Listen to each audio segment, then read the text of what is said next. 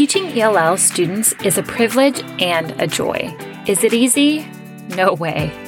But with the right support, you can feel empowered to tackle each day with ease and confidence.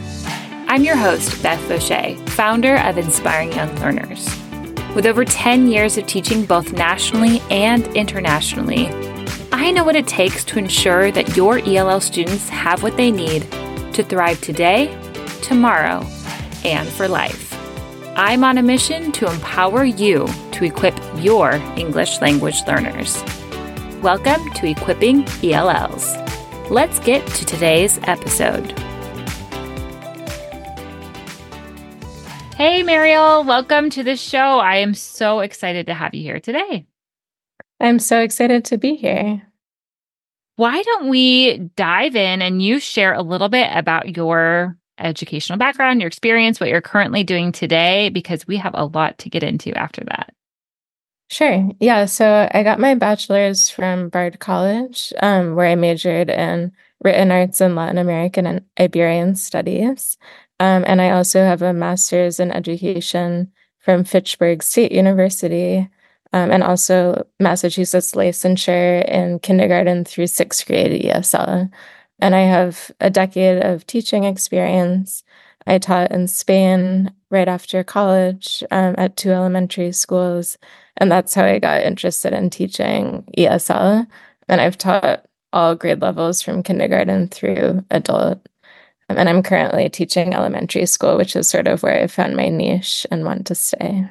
Amazing. Yeah, it usually takes one cultural experience abroad to kind of make it like just your eyes open to this whole world and the excitement that comes. So that's awesome. I love that. Sure. Iberian studies. I would love to go deeper in that, but we don't have time for that right now, but another time. That is really cool. Awesome. Well, I came across your name from an article as I was doing some research where this is going to be January when this is going to be released, which in most states, well, at least I think 46 of them that are WIDA states, it is access testing time. And the window usually runs from January to March. So as I've been preparing different podcast episodes, I just wanted to do a deeper dive into what are some articles out there? What are people's experience with access? I know inside my membership, Equipping ELLs, just sharing a lot of the frustrations of our teachers and what they're going through. And so I came across your article that was published in the Washington Monthly, titled How We Can Help Daniela. And I was instantly intrigued and I read your article and it truly brought me to tears because in my mind came so many of my own students who were like Daniela and so many stories from the teachers that are inside our membership who are just having this frustration of these students who've really been in the system for a long time. And this one test is really keeping them from growing and from just thriving and being incredible superheroes that are bilingual. It's really kind of creating this really negative approach to them in their minds and in the teachers' minds because they know they can succeed. They know they can pass this test, but this test is keeping them in that system. So unfortunately, there's not a lot of articles like yours that I was coming across where it was just a real honest and really well-written article about your experience and then the research that you've done around specifically WIDA access testing. So let's start there. Let's just start with kind of an overview of what this testing is, what this looks like, because I know there are some people who might be in states that don't do WIDA testing. I'm sure it's similar to whatever standardized language tests that the school does administer. But we have international listeners, so they might not have any idea about what standardized testing looks like. So why don't you just start there with a little bit of your research and findings into WIDA access testing? Yeah, sure. But first of all, I'm really glad the article resonated with you. And I was hoping that a lot of teachers would see it and feel empowered to start thinking about ways there could be changes. And I had a similar experience with you that once it was published in the summer, I did receive a lot of messages from teachers. Like, I had the exact same experience. Daniela is just like my students. So anyway, so to explain a little bit about access and WIDA, So WIDA is the company that puts out Access, and Access is an annual test for kindergarten through 12th graders in public schools throughout the US and the states and territories. It's been around for about 20 years, but it's gained momentum more and more. At first, it was only several states, and due to legislation like No Child Left Behind, and more recently, ESSA, schools are relying on it. And it's in 41 states and territories. The rest use other tests, but all states need to use some sort of standardized test as per ESSA, the legislation. WIDA also, in addition to putting out Access every year, it also has resources for teachers, basically delineating levels that students are at between 1 and 6, with 1 being a total beginner and 6 on par with their general education peers. And along with those levels, there's a list of what they call can-do descriptors that state what students should be able to do at each level, which is helpful information, but sometimes it's not accurate in terms of like students might test all over the ballpark. And so like I've had students who will get a 4 1 year, but then a 2 the next year. And it's like, okay, where are they? So the way it works is students whose families speak another language at home are screened when they enter US schooling, regardless of what year it is, whether anywhere between kindergarten and 12th grade. And so if they're in one of those 41 states that use WIDA, then they would use the WIDA screener to determine whether or not they should be receiving ELL services. And then every winter, usually January, they would take the Access test.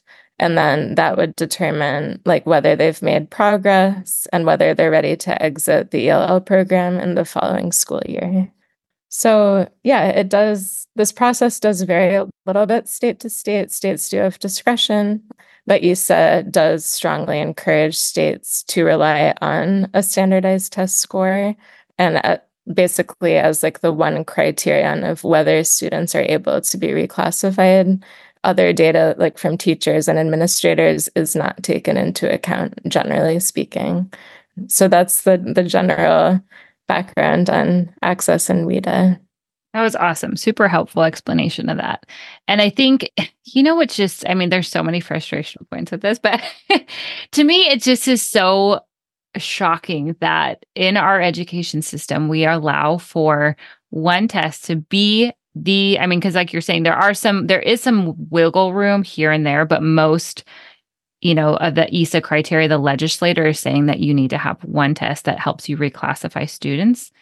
And then looking at the testing as a whole, it's like they entered the school in August, even if it's someone who's been there, but they had 2 months off school. Now they're in school, and we all know back to school, it takes a long time to get groups set up and to get the schedule going. So that's really now we're moving into probably end of September, October, by the time you actually have your groups, you have things set up, you know how to support your students.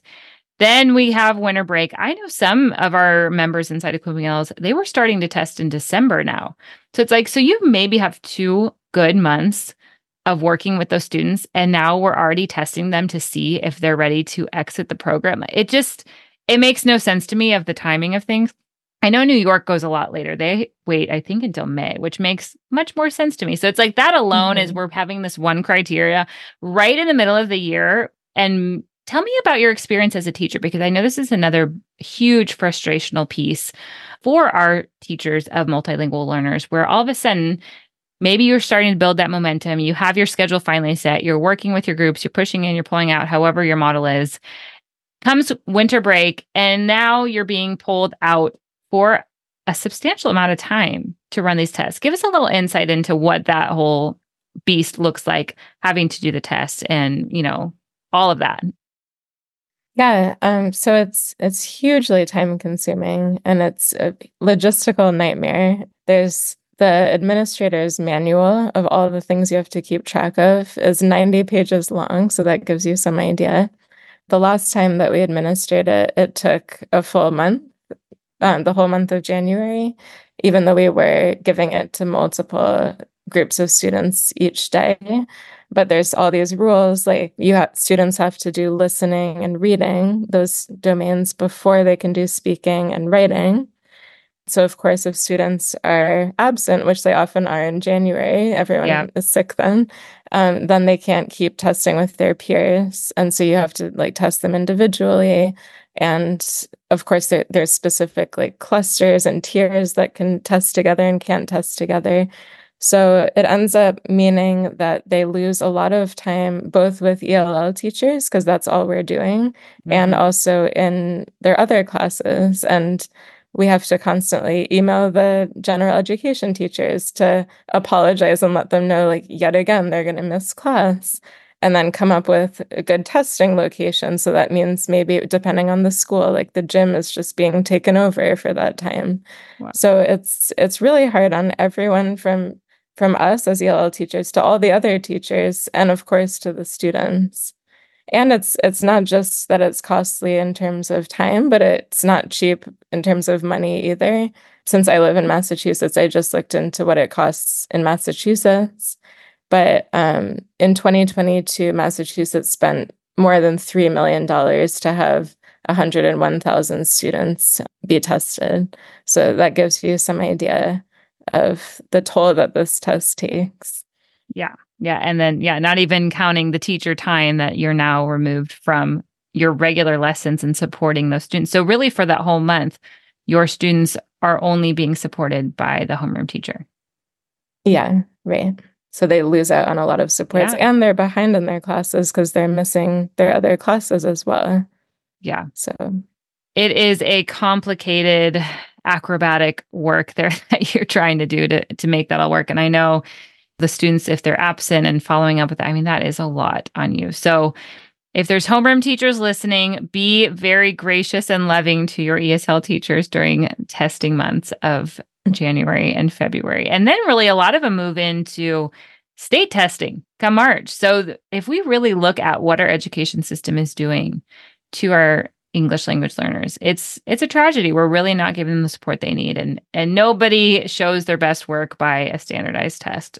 So that brings us into your article about Daniela. And Daniela is a pseudonym for one of your students, but it really is a pseudonym for so many students that we are seeing trapped in the system. So why don't you just give us a quick overview? And for those who are listening, we will post a link to the article in the show notes. So please, I encourage you, go read the entire article because it's so good.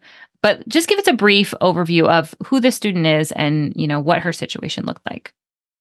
Okay, yeah. So she's, Daniela is a pseudonym. When I was teaching her, she was in 7th grade. She had moved to Boston from El Salvador when she was in kindergarten.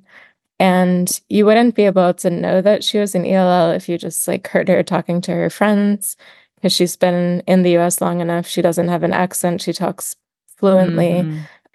And her scores varied widely on access. So some years it was very low, some years, approaching. Yeah, almost passing. Yeah. Mm-hmm. Yeah.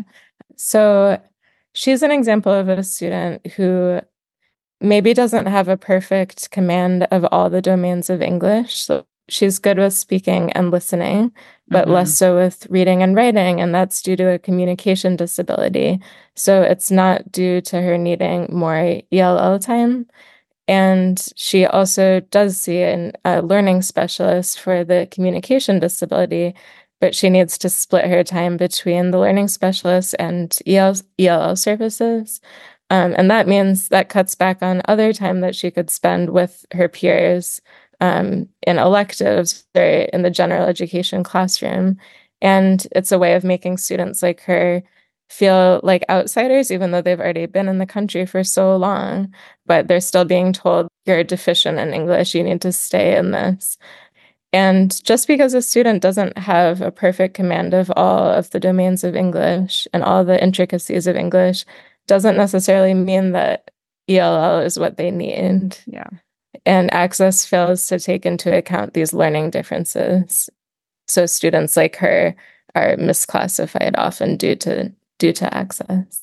Yeah, and that's where anybody who's worked with ELLs for long enough has probably had that issue arise. I know I was in many meetings, RTI meetings and things like that, where it was always that, is this a language? Is there something else going on here? Is this a learning disability? I mean, there's so many different facets that we have to take into play when we look at a student and the support they need. And more often than not, though, I mean, as a teacher, you kind of just have in your gut, like, I'm giving them all the language support they need, and they're still really struggling. And I don't think it's a language issue, but a lot of times it's met with, it's a language issue. And so they continue on getting the support that they're really growing and they're doing great, especially these students who've been in the country for multiple years. Their English is, fluent. They speak the same as their peers. And so then to find out that actually there is another underlying issue, but now we're splitting our time. And now because you can't pass this test, this one test, and we all know one day you could have a bad day that impacts those scores of your test, because like you're saying, last year, your students might have been close to passing, and all right, we're almost there on, maybe let's just, boost up that speaking. Let's practice the speaking. That's what's keeping them from doing it. And then the following year, their scores could be completely different. And so it's very hard as a teacher to really know how to support those students when their numbers are all over the place. And the test seems to be getting harder year after year without really giving the teachers the support they need to boost those students. And so I know a lot of teachers listening are picturing those students, that Daniela that they have, that has that additional struggle of some sort. Maybe it's identified, maybe it's not, but now they're being split in multiple different ways. Or just those students who, have been in the country for a long time. They've been in this program since kindergarten, first grade. They're now in 7th, 8th grade, and they're just tired of it. They know that they're not going to pass that test. I know many students who I've talked to that just have that attitude of, and you can't blame them. I mean, if they take that test year after year and know, like, I'm not going to be able to pass it, what are we sending? What message are we sending to our students? So I would love for you to share a little bit more about that misclassification that happens a lot. I know that that's a question that a lot of our teachers face. Is this something that could be just a learning disability? Is this language? Can you elaborate on that at all, of how you have seen that process work, where they've been able to identify, or any advice for our listeners of, how can they really advocate for those students to help get the further support they need, and maybe lessen the ELL support if that is something that they're seeing is working well and they don't need as much ELL support? I think generally, like, a red flag to look out for is if it's been maybe over 4 or 5 years and the student also does have a learning disability, or the teacher suspects that something else could be interfering, so they're able to do testing and in fact they do have a learning disability, and it's been 4 or 5 years and they haven't passed access.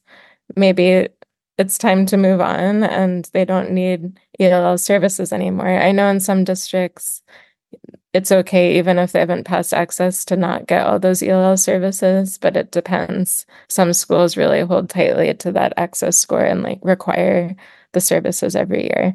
Mm-hmm. So teachers should definitely be on the lookout for that and advocate for those students to be able to move on if they think they're ready. The more that teachers stand up and advocate for things like this, the more there's going to be a question mark about this test and its validity. Teachers need to bring this forth and not just endlessly be okay with, the student again and again is going to have to take this test, because it's demoralizing for students and we don't want them to be caught in this stigmatizing situation and also miss out on classes that they could benefit from more due to needing to be in ESL. Absolutely. And that's what I think, that's why I loved coming across your article. And I really hope that more and more people will bring up this topic and really ask WIDA and ask the states and ask the districts and the schools, what can we do to help our students really grow, become bilingual, help them soar, and not keep them in this place where they feel like all that matters is the test score. And that's a lot of the sentiment of many of our students, especially as they get older. So you put in a quote from an Education Week article that said, "The expectations for English language learners are actually more arduous than what many monolingual students can actually produce. Tons of monolingual students would be classified as ELLs overnight if access were administered to all. And I've seen this myself. I've seen this in many groups. And each year, I was reading some articles from WIDA themselves, and they were just saying, oh, we're raising the rigor. The test is getting harder. And it just, you think, would a monolingual student really be able to complete this successfully? And I don't think they could. I think many of them, I didn't even know as a first language English speaker what all these different verb tenses were, subjunctive. And I didn't know we had that in English until I went and learned Spanish. And I realized, oh, we have this in English, but I never, there's so many things that the control of the language and the command of the language, many native speakers don't have control over that. They don't have the writing skills that are expected of these second language students to pass this test. And so how do we bring, raise the flags on this? How do we ask the validity of this test are we testing monolingual students to use as a comparison to see how are they doing on this test? Or is raising the rigor really a way to keep more people testing so there's more money in it? I don't know. I'm just asking questions, but what are your thoughts on that? Yeah, you bring up so many great points. And I love the idea of I'm not sure if WIDA does do a control with monolingual speakers, but that would be a great idea to really see, is this reasonable? Are these expectations reasonable for ELLs? Especially because these tests are Access is testing students across all the grade level subjects. So they're being tested in English of science, English of math, English of social studies. And meanwhile, they're also learning all the very basics of English language itself, from decoding to the correct word order in sentences and the way emphasis changes meaning and colloquial phrases and all of that. And they're still supposed to be at grade level, accessing English across grade level. So some examples of things that they might need to do on the test would be in fourth grade, maybe writing a compare and contrast essay, or in second grade, describing the steps in a science experiment. And those are things that are very important, but it's important to be aware of, could their peers also do that? Because otherwise it's really unfair. And their peers never started out in ELL to begin with, so they don't have this hurdle that they have to get past. So no one's seeing oh, do they know this too? I mean, they're tested in other ways, but ELL students are also tested in those ways too. Yeah. So ELLs have an additional hurdle that they need to get past. That was a great explanation of just how much we're putting on these students.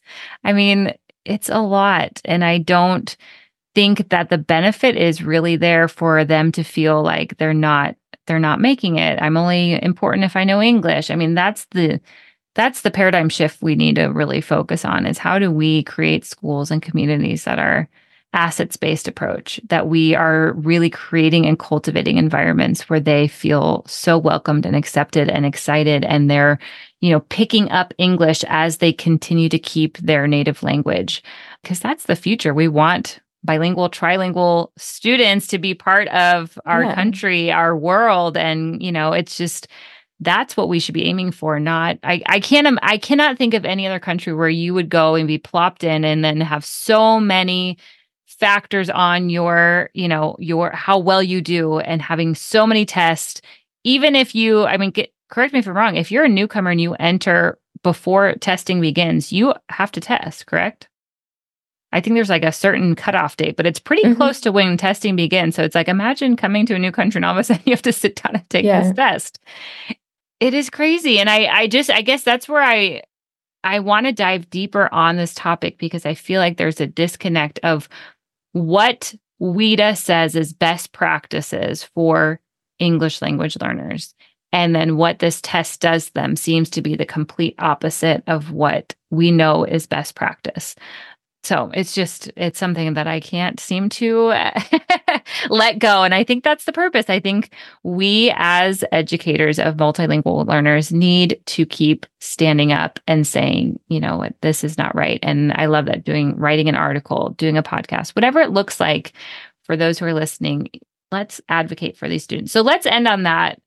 What can we do to keep advocating for our students, especially those stuck in the system like Daniela, those who've been in the program for years, and just one test is keeping them from really moving on and finding, a new way to approach education and enjoy it and see them soar in different ways. What would you say?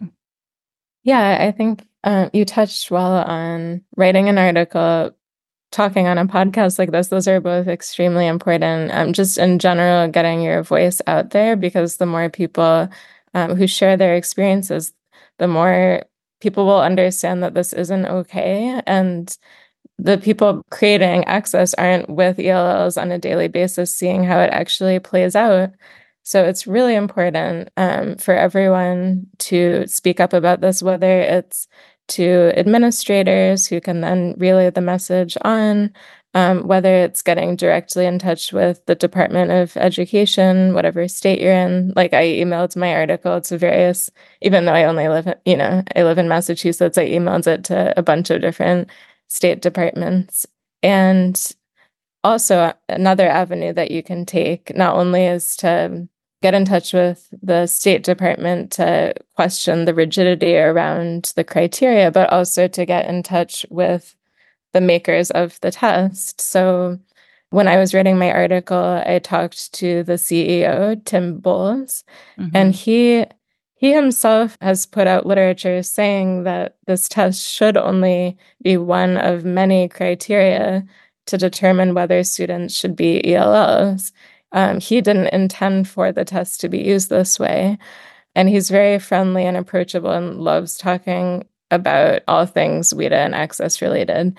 And his email and phone number are posted online, so you can easily find them. You could share with him improvements that you think could be made to the test. And the more people he hears from, like, if we are relying on this test, then at least it should be a strong test. So there's two avenues. One is like pushing for the test to not be the only criterion in determining placement. And the other is also improving the test itself. And in my article, I listed like tons of ways I could see the test being improved to make it much more engaging. Because obviously people do their best when they're engaged. No one does well when a test is boring, and the test is incredibly boring. Very boring.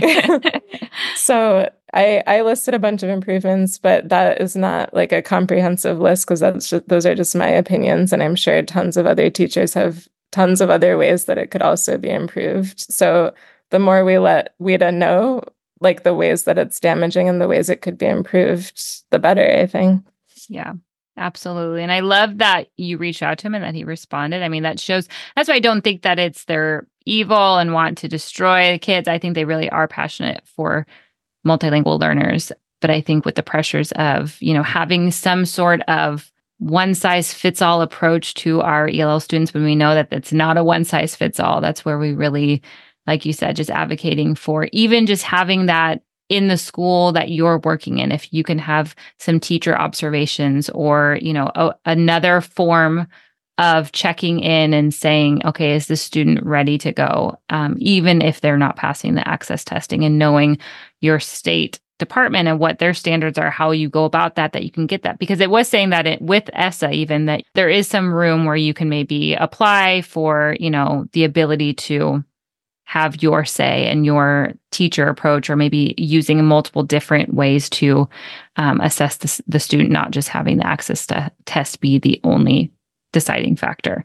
So those are some great options. And I think exactly what you're saying, the more that we can spread the word, get the word out, go right to WIDA, go right to your state department, and really just continue to be those advocates that our students need, we can see change in the future, hopefully. So, well, Mariel, thank you so, so much for being on the show today. This just honestly makes me even more inspired to keep raising those flags, keep finding more ways that we can make a small impact, but we don't know how big that impact can be by just doing, small things like this. So thank you so much for your time. Thank you for the article that you wrote. Like I said, we will post that in the show notes so that you all can read it. And please, if you're listening and this was helpful, share her article, share this podcast. Let's just get these conversations happening around how can we make testing something better for both the students and the teachers, because the way that it's burning teachers out is not okay either. So, all right. Thanks so much for being here, and hopefully we'll talk again soon. Thank you so much, Beth. It was wonderful talking to you, and thank you for doing your part in spreading the word. Absolutely. Once the passion begins, it's hard to stop it, right? Yep, exactly. All right. Thanks. Thank you for joining me in today's episode. All links and resources mentioned can be found in the show notes. If you're looking for even more support and done-for-you resources created specifically for the needs of ELLs, head to inspiringyounglearners.com. I'll catch you here next week. Until then, take that next step to keep equipping your ELLs.